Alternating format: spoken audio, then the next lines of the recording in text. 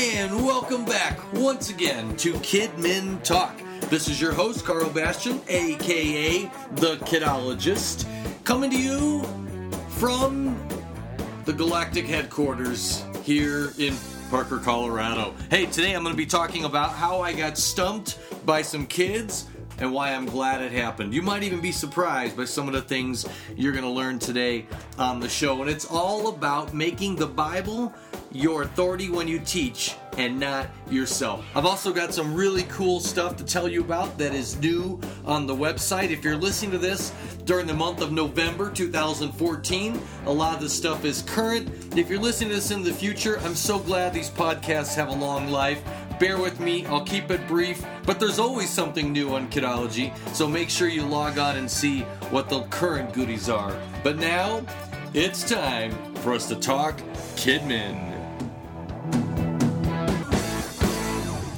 And that's right. Well, here we are. It's time for another podcast. I got some great stories for you today, but they're stories with a point. You know, children's ministry is full of great stories, and the best stories are about kids. And I'm going to tell you about two kids today and how they stumped me by asking me some Bible questions that I couldn't answer. Don't you love the great questions that kids answers? But before we get to that, what I want to do is just make sure that you are taking advantage of the monthly member perks that we are now putting together on a single page on Kidology. Kidology is 20 years old. We're celebrating our 20th birthday this fall, and it's been growing every day for 20 years. There is just an incredible amount of stuff available on the website, but because it's so big and so wide and so deep and so high and it's got so much stuff that sometimes it's hard for people to realize or recognize how much amazing stuff is being added to the site all the time. So we've started something new that right in the zones, right at the top,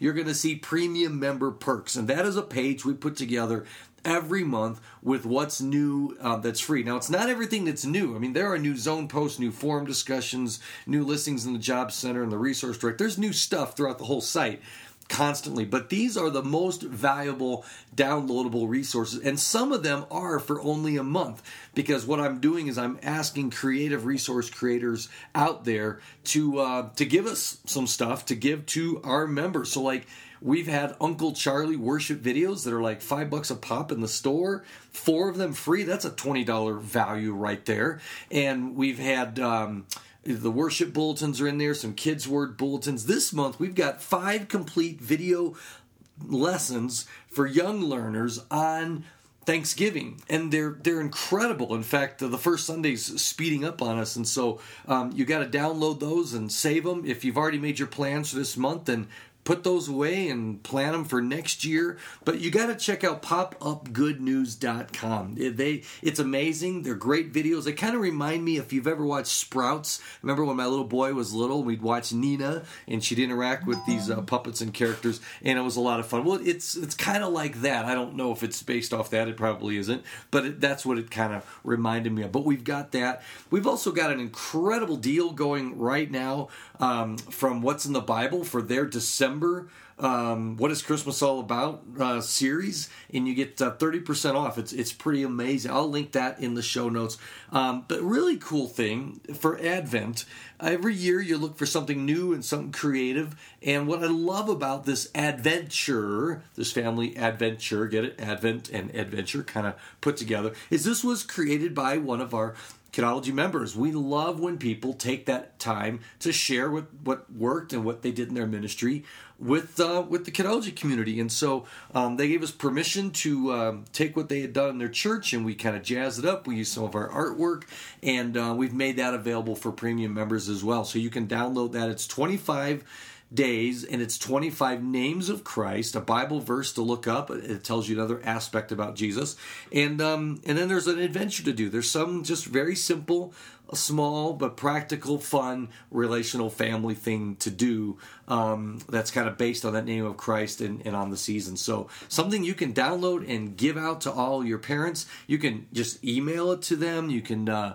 make sure you send it home. But it's a great way to encourage your families to all just get together. And I probably left something off, but just go to the show notes. I don't want to give URLs on the podcast because you're probably driving or jogging or skydiving or something anyway, and you can't write down the URL. So just go go to the show notes. You just go to kidology.org, click on the podcast, Kidmin Talk, go to this episode, and there'll just be a boatload of links there.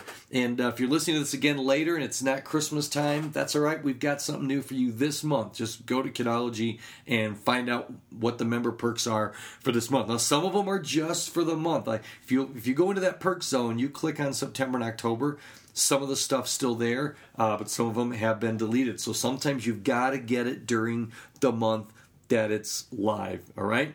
Fantastic. Okay, enough about that. Hey, when we teach, what I want to talk about today very briefly is just the importance of the centrality of teaching from the Bible. In fact, I did a blog post years ago called "The Mystery of the Missing Bible." As I travel around to teach, sometimes I visit churches and the Bible's like it's MIA. I mean, it's not there. I don't see them on bookshelves. I don't see teachers teaching from them.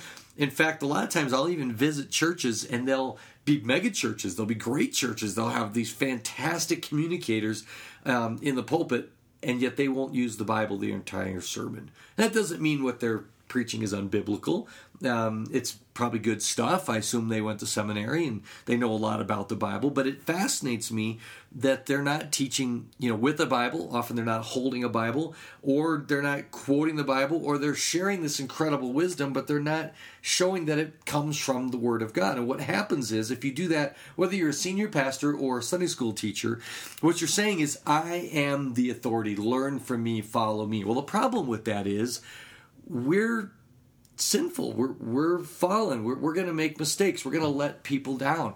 And if we have set ourselves up as the model, as the authority, then when we don't live up to what we teach, then people think that what we were teaching wasn't true. It's so important that we establish that the Bible is our authority, and our role is to share what we're learning as we study the Bible with them.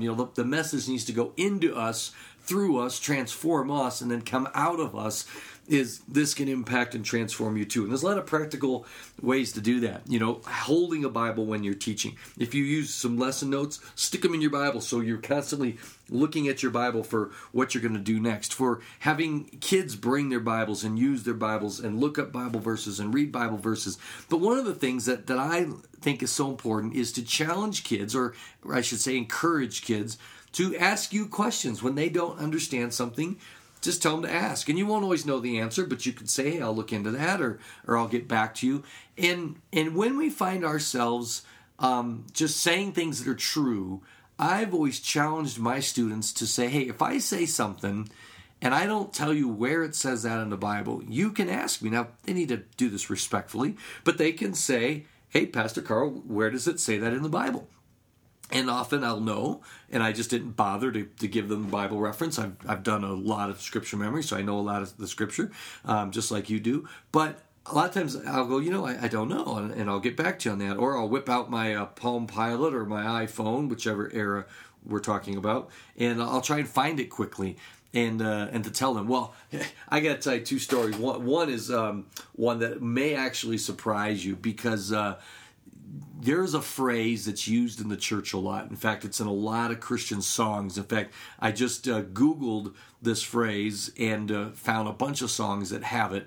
In fact, I'll put one of the videos in the show notes just for fun. And the phrase is this: it's the streets of heaven are made of gold, or streets of gold. And so one time it was kids' church, and I was doing the Wordless Book. We all know the Wordless Book, right? You talk about the green page, how we need to be growing. We talk about the gold page, which is heaven. The dark page is the spiritual darkness that we have when we don't have Christ in our life. And then the red page, of course, is Jesus. He died on the cross to shed his blood for us on the cross. And so I was going through all these colors, and people have added blue for baptism or Jesus coming in the sky. I've added orange, orange, you're glad Jesus died for you. I mean, you can add all kinds of colors. I've gone through the sports stacking cups. I had 12 color cups, so I had a 12 color gospel presentation. It was a lot of fun. But I was going over the gold, and I used to have this joke that I used to say, and I did this for years. Over a decade, if not longer. And I used to say, heaven is such a great place there's so much gold, God didn't know what to do with it. And so he asked the angels, what do I do with all this gold? And one of the angels said, well, why don't you pave the streets with it? And he said, great idea. And then I'd always say, I don't know if that's how it happened, but the Bible says that the streets of heaven are made of gold. And I think maybe you've heard that before. Maybe you're like me and you've actually told that to children. Well, did you know that that is unbiblical? Nowhere in the Bible does it say that the streets of heaven are made of gold. Now, if you're shocked, maybe you're pausing the podcast right now because you want to see if that's true. Well, here's the way it happened. I'm teaching that Sunday, and I'm going on about the streets of heaven be made of gold and this angel Jesus conversation. And afterward, a little boy came up to me, and I wish I remembered his name. I can still picture him to this day, but it's years ago. But he came up to me, a very cute little boy, sharp-looking little blonde kid, had his little clip-on tie and everything. And he just said to me, he said, Pastor Carl, you've said that if you say something, we can ask you where it is in the Bible. And I said, that's right. Did I say something today that you're wondering where it's at in the Bible? And he said, yeah, I was just wondering where in the Bible does it say that the streets of heaven are made of gold? So I whipped out my portable electronic device that was on my belt at the time, which was a Palm Pilot, one of the early generation ones with the graffiti, if you remember that. And I said, well, let me find that for you. So I opened up my Bible application, and I did a search. And I put in streets and the word gold. And guess what? Nothing came up. In fact, I just did this on Bible Gateway, and 2 verses come up. Ezekiel 7:19, they'll throw their silver into the streets and their gold to be treated as a thing unclean. Okay, that's probably not it. And there's a Zechariah 9:3, Tyre, am I saying that right? Has built herself a stronghold. She has heaped up silver like dust and gold like the dirt of the streets. All right, we're talking dirty streets here. That's it. And so then I wondered, well, it's got to be somewhere. And while I was I'm putting in all these different phrases. I'm trying to find it. I'm trying to validate my teaching to this kid. And this little boy looks at me and he says, "Why don't you put in street singular and the word gold?" So I'm looking at this little punk going, I think he was baiting me. So I did. I put in street and gold, and lo and behold, Revelation 21:21 comes up. And this is where this comes from. The 12 gates were 12 pearls, each gate made of a single pearl. The great street, interesting, singular, of the city was of gold, as pure as transparent glass.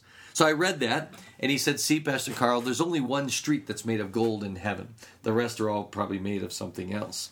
And you know what? He wasn't being a smart aleck. He was excited when he had discovered that, and he thought he would see if his pastor was aware of that. And he was right, and I was wrong. It's kind of like when I was a kid. I was so excited to discover that the shortest verse in the Bible is not Jesus wept. Everybody says the shortest verse in the Bible is Jesus wept. And I was reading through my Bible, as I've done many times, and started doing that as a kid. And I stumbled upon Job 3:2. Where it says, you ready for this? He said. So it's also 2 words, but it's actually less letters. And I was so excited. So every time I've heard a preacher or anybody say that the shortest verse in the Bible is Jesus wept, I try to very respectfully say, actually it isn't. It's Job 3:2. Now, if you look that up in your Bible, a lot of translations, because the verse is so short, they don't even put a 2 by the he said. They put 2-3, and it says he said, and then it has the rest of what he said. But the King James Version and different translations will actually show you that it says he said. So it's kind of cool. And that was one of my experiences as a little kid, reading the Bible and kind of discovering a cool thing that everybody else, kind of conventional wisdom had wrong. Another great example, and this is not a Bible verse thing, but how many people have talked about in the Holy of Holies, how the high priest would go in there once a year with this rope tied around his leg, and if there was any sin in his life, he would drop dead, and so the other priest would pull him out with the rope. That's not only not in Scripture, it's just flat out not true. And a pastor decided to research that a while ago. I read an article about this, and And he went to a rabbi, and a rabbi said, no, it's not true. And they researched all kinds of Jewish literature, oral and written, and it's just flat out not true. And so they're trying to figure out, well, where'd this come from? Because I've heard it preached. I've preached it. In fact, I used to do this prayer meeting thing where I would tell this dramatic story and scare the kids to death, and they'd all pray and confess before they went into a Holy of Holies that we had made and have a time of confession. We were doing a concert of prayer or something, and I feel really bad about that now. But they traced it back to a preacher in the 50s. They don't know if he made it up, but it's the first recorded sermon they could find where a pastor told that story. And they don't know, if he made it up or if someone, some Jewish guy made it up, but it basically is not true. And so it's very important that when we're teaching, that before we repeat something, that we go, you know what? I need to see the original source on this. I need to check the Bible on this. And now it's probably not a terrible thing if you've told kids that streets of heaven are made of gold.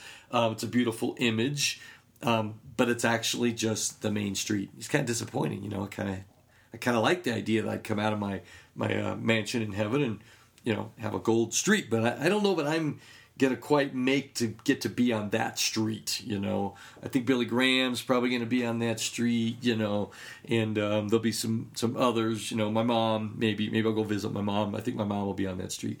But here's the other story that is equally fantastic, and I love it. I was discipling a young boy. His name was Devin, and he was an inner city young man, and we were going through the awesome adventure together and having a great time. So we were studying the Bible and doing the activities and memorizing Scripture.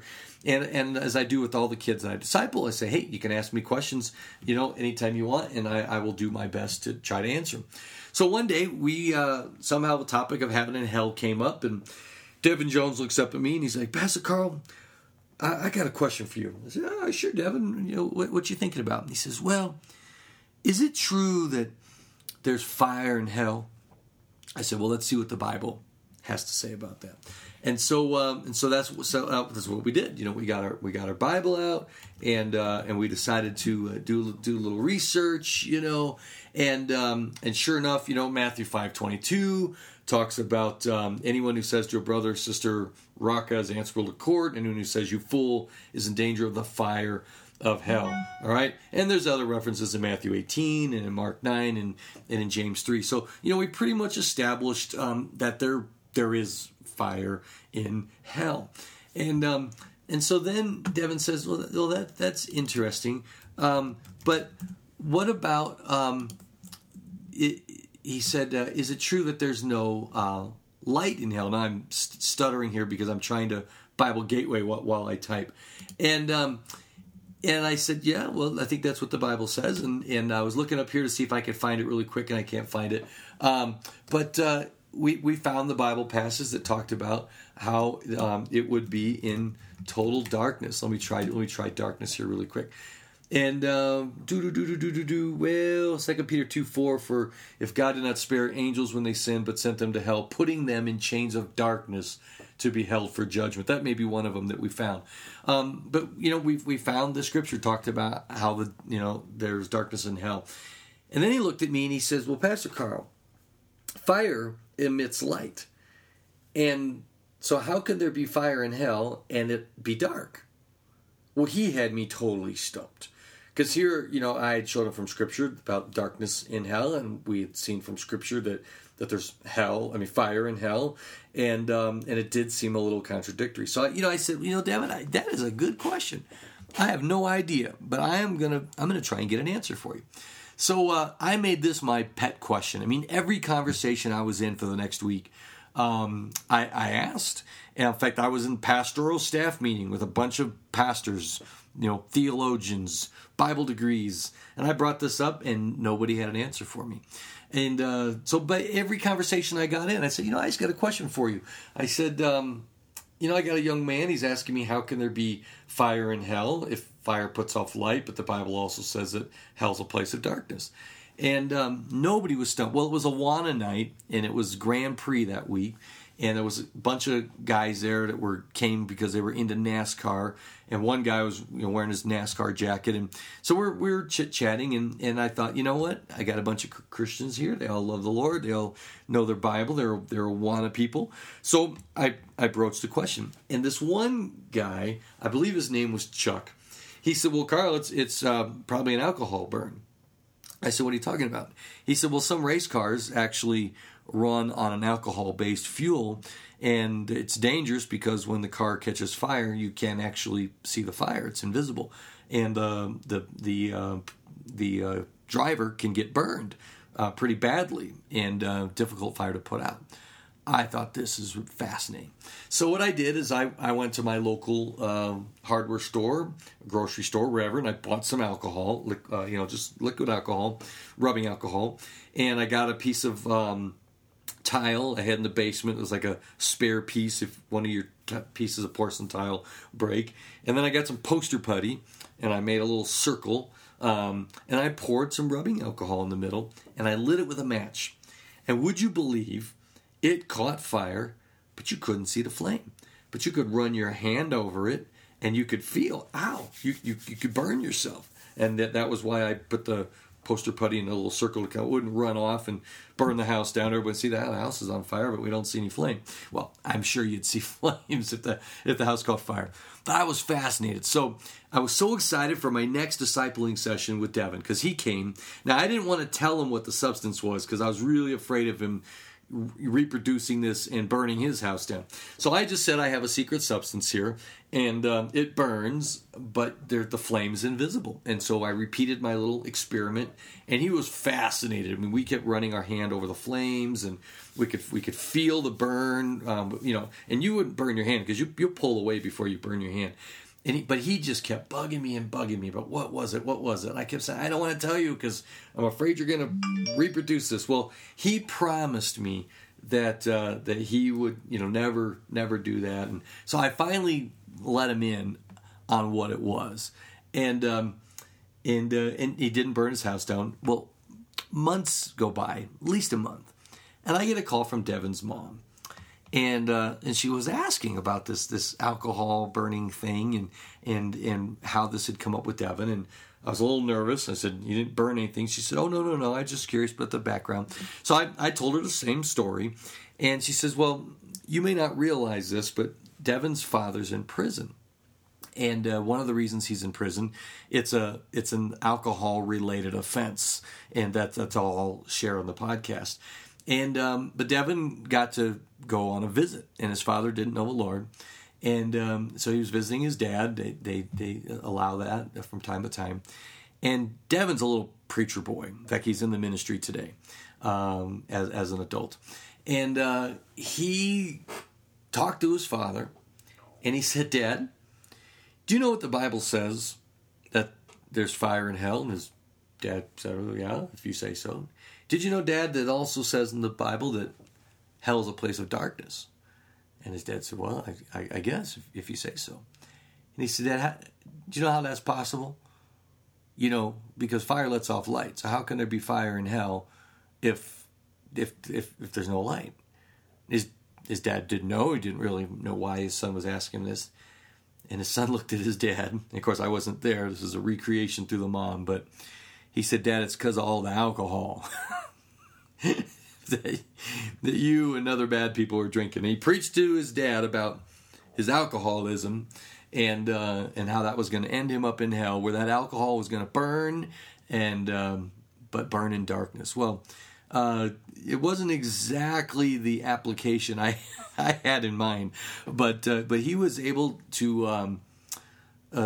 I was going to say scare the something out of his dad, but I think I'll resist. But he was able to share the gospel with his dad as a result of that. So kids ask us the craziest questions, and we need to be willing to not know the answers. We need to be willing to look for the answers, to search for the answers, and to make sure that we teach in such a way that kids know that we are also on a pursuit of truth. We're willing to be shown wrong. We're willing to grow. We're willing to change our mind on things because studying the Bible is a lifelong pursuit. I love teaching kids about the Word of God, and I love telling them some of the fun things you discover in there, like a talking donkey, or the verse that I like to go into my mom's room when I was little, when she was still in bed, and say, Mom, Proverbs 6:9 says, how long will you lie there, O sluggard? When will you rise from your sleep? A little sleep, a little slumber, a little folding of your hands to rest, and poverty will come upon you like a bandit and scarce you like an armed thief. And by then she was throwing a pillow at me and telling me to get out of her room. But I loved finding cool verses like that. In fact, just last night I was Facebook messaging Jeff from Jumpstart 3, and he joked in the morning, do you look at the timestamp on our messages? We're both night owls, and he said something about, long-lived creativity or something, because creative people tend to be night owls. So I replied to him with Proverbs 6:4, and which is, allow no sleep to your eyes, no slumber to your eyelids. The Bible is just full of great verses, and of course, sometimes you can have a little fun taking them out of context. In fact, if you can find this verse and you post it in the forum notes, I'll send you something free, a free product worth over $10 on Kidology. I know which one I'm going to send, but I'm not going to tell you. And if you can find my favorite verse, it's 2 at Parbar, 4 at the Causeway, and 2 at Parbar. It's found in the Old Testament. That's all I'm going to tell you. And so when people often ask me what my favorite Bible verse is, I quote that chapter and verse, and I just say, 2 at Parbar, 4 at the Causeway, and 2 at Parbar. It just blesses me every time. It just moves me, and people get a kick out of that. So the Bible is a lot of fun, and kids need to see that we enjoy learning it, we enjoy discovering things, we enjoy sharing what we discover, and that we're inviting them not to just learn from us as a super authority, super smart person, but we're inviting them to join us on the discovery of studying God's Word, so that we can get to know God better, we can learn how to follow Him better, and that we can share Him with others better. Well, that's it for this podcast. Thanks for listening. And as always, thanks for your feedback. I love to hear from you on Twitter at KidminTalk, and email carl@kidmintalk.com. And as always, in the forum discussion. Remember, if you tell me where 2 at Parbar, 4 at the Causeway, and 2 at Parbar is, I'm going to send you a prize. But until next time, this is Carl, and I'll see you on Kidology.org.